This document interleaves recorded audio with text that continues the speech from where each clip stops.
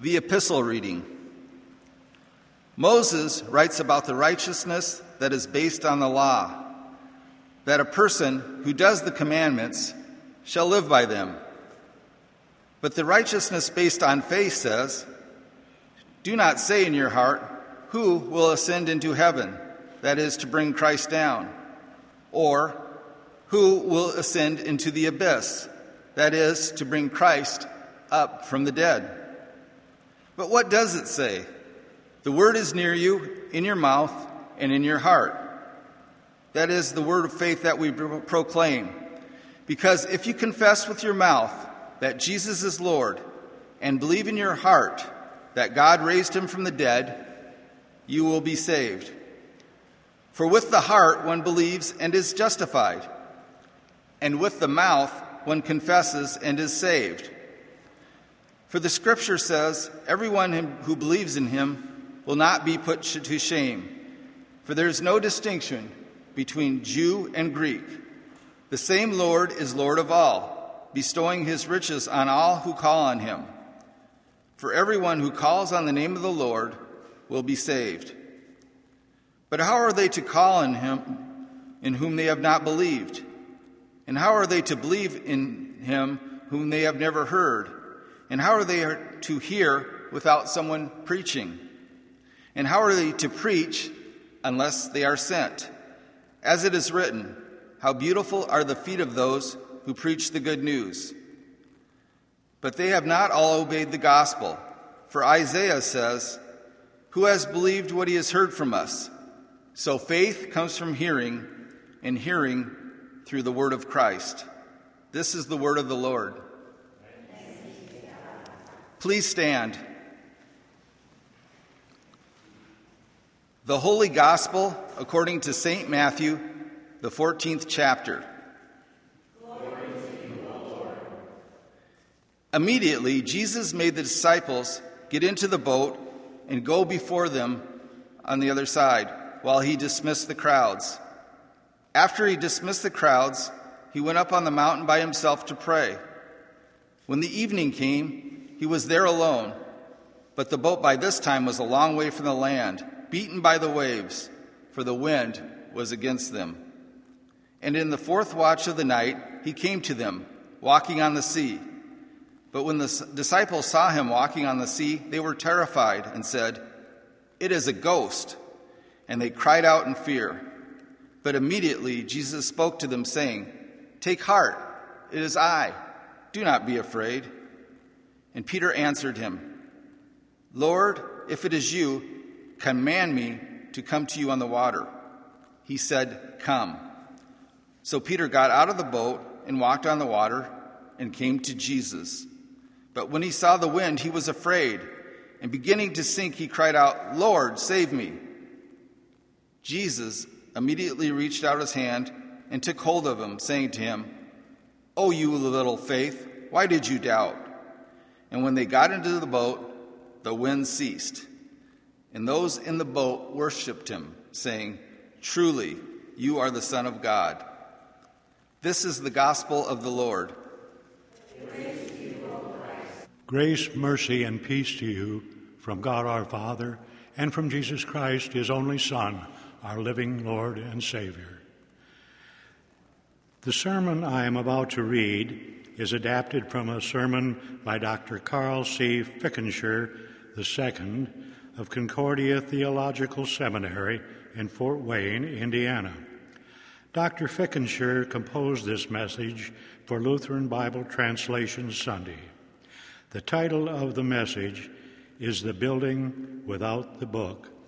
The text for this message is from 2 Kings chapter 22, verses 8 through 13, and it reads as follows. And Hilkiah, the high priest, said to Shaphan the secretary, "I have found the book of the law in the house of the Lord." And Hilkiah gave the book to Shaphan, and he read it. And Shaphan the secretary came to the king and reported to the king, "Your servants have emptied out the money that was found in the house of the Lord." Then Shaphan the secretary told the king, "Hilkiah the priest has given me a book." And Shaphan read it before the king. When the king heard the words of the book of the law, he tore his clothes. And the king commanded Hilkiah the priest, and Ahikam the son of Shaphan, and Achbor the son of Micaiah, and Shaphan the secretary, and Asaiah the king's servant, saying, Go, inquire of the Lord for me, and for the people, and for all Judah, concerning the words of this book that has been found.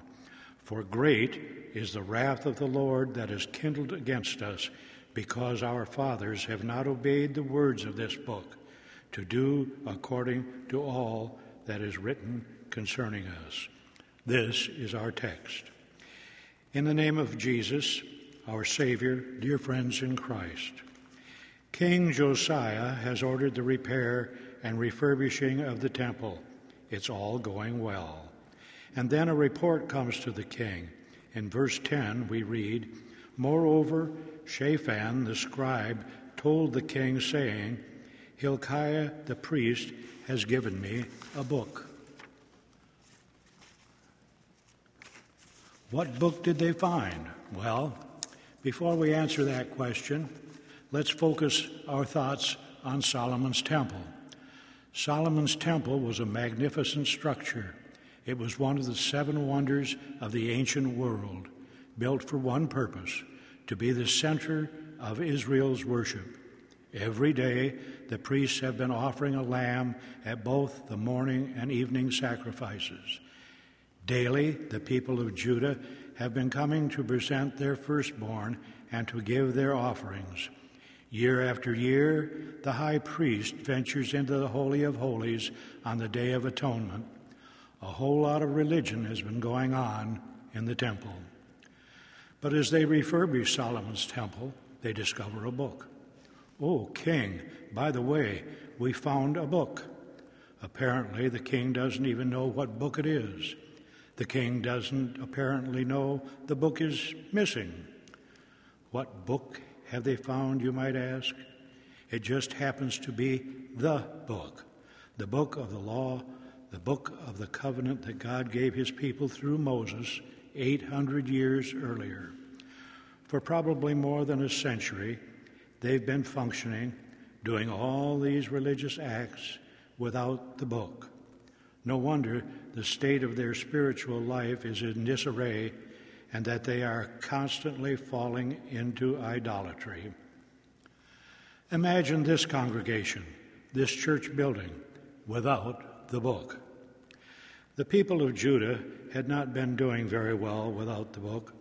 Yes, they had been sacrificing lambs and burning incense morning and evening, and observing other devout liturgies and practices, but they also worshiped the stars of heaven because they imagined those stars were pagan gods who could help them. They had emptied the Lord's house of its treasures to buy foreign alliances to be safe from their enemies. They sacrificed their own children, just like the Canaanites did, even though God had always been very clear, I had not commanded this abomination, nor had it entered my mind. And this is stated in Jeremiah chapter 32, verse 35. Without the book, dreadful beliefs, values, and behaviors are done. Without the book, imagine how we would fill this building. We might have a magnificent sanctuary, a fresco painted by a renowned artist, a spectacular sounding pipe organ, but we might have a religion steeped in lifeless traditionalism, a sterile culture, and a ragged discipleship. Without the book, we might fill our sanctuary with gibberish, maybe even chatter about the love of God, but neglecting to mention his holiness. We might find ourselves overly judgmental in our attitudes and behavior toward other people because of our own self-righteousness. The ambiance of the congregation might be pleasant, warm, and fuzzy as we convince ourselves that God doesn't really punish sin, In fact, what is sin? We might proclaim love without the need for the cross, for Jesus' sacrificial death. We might fill the place with revelry without reverence and awe. Around the world, houses of worship are active on every Sunday, on every Jewish Sabbath, at every Muslim hour of prayer. There's a lot of religion going on, but so much of our religious behavior is without the book. It's just human imagination and man-inspired worship. In many places in the world, religion is simply human imagination and man-inspired worship because the book isn't yet available in the local language.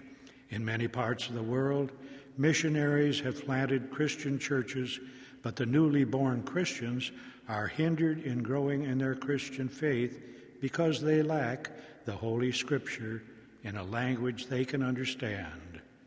Imagine if your only opportunity to learn the truths of God was a few minutes each week, maybe during the pastor's sermon, for you have no Bible to read at home. Or imagine if the only Bible you have access to is written in a language you barely can understand. You would try your best to struggle to read the Bible, but it is not the same as reading your very own Bible in a language you speak every day. And without that Bible to study in depth, you probably still follow blindly some of your traditional religion and ritual, never knowing how wrong these beliefs and practices are. You might fill in the gaps with your own imagination. The building, this sanctuary, our lives, would be empty of the Word of God Himself if we didn't have the book, that is, the Bible. The Old and New Testaments are given to us so that we may know and believe in God's Son as our Savior. The book brings us the living Word, the Word incarnate, the Word Himself. The book testifies of Jesus Christ, our Savior. The whole book, the Bible, is nothing but the book of Christ, the book that teaches us about Christ, the book that gives us, even delivers us, Christ. And when we have Christ, we have what we could never imagine, a Father who is almighty and holy and judges sin, but with whom we can be familiar, even intimate, because Jesus' death on the cross has reconciled us to Him.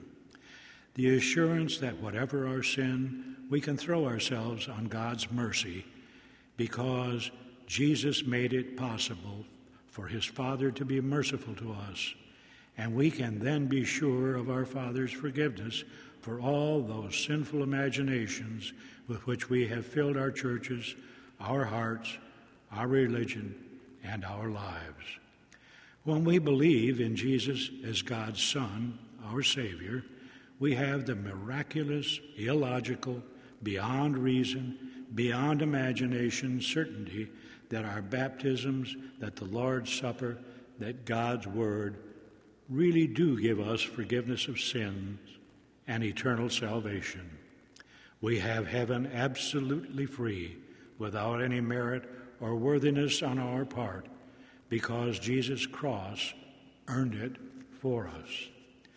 That means we also have Christ's love to share with all who are weak and helpless, especially those who are weak and helpless, in that they don't yet have the book of Christ in their hands. Imagine your life, your home, your Christian community, even this building, without the book. And imagine what might replace the teaching of the Lord instead. Frankly, that is the way most people in this country and around the world are living. But don't imagine too long. Instead, be a part of giving the book to those who don't yet have it. After all, with the book, you're giving what? Actually, who has given you eternal salvation? The Word of God Himself, Jesus Christ, our Savior. Amen. Now may the peace of Christ, which passes all understanding, keep your hearts and minds in true faith unto life everlasting. Amen.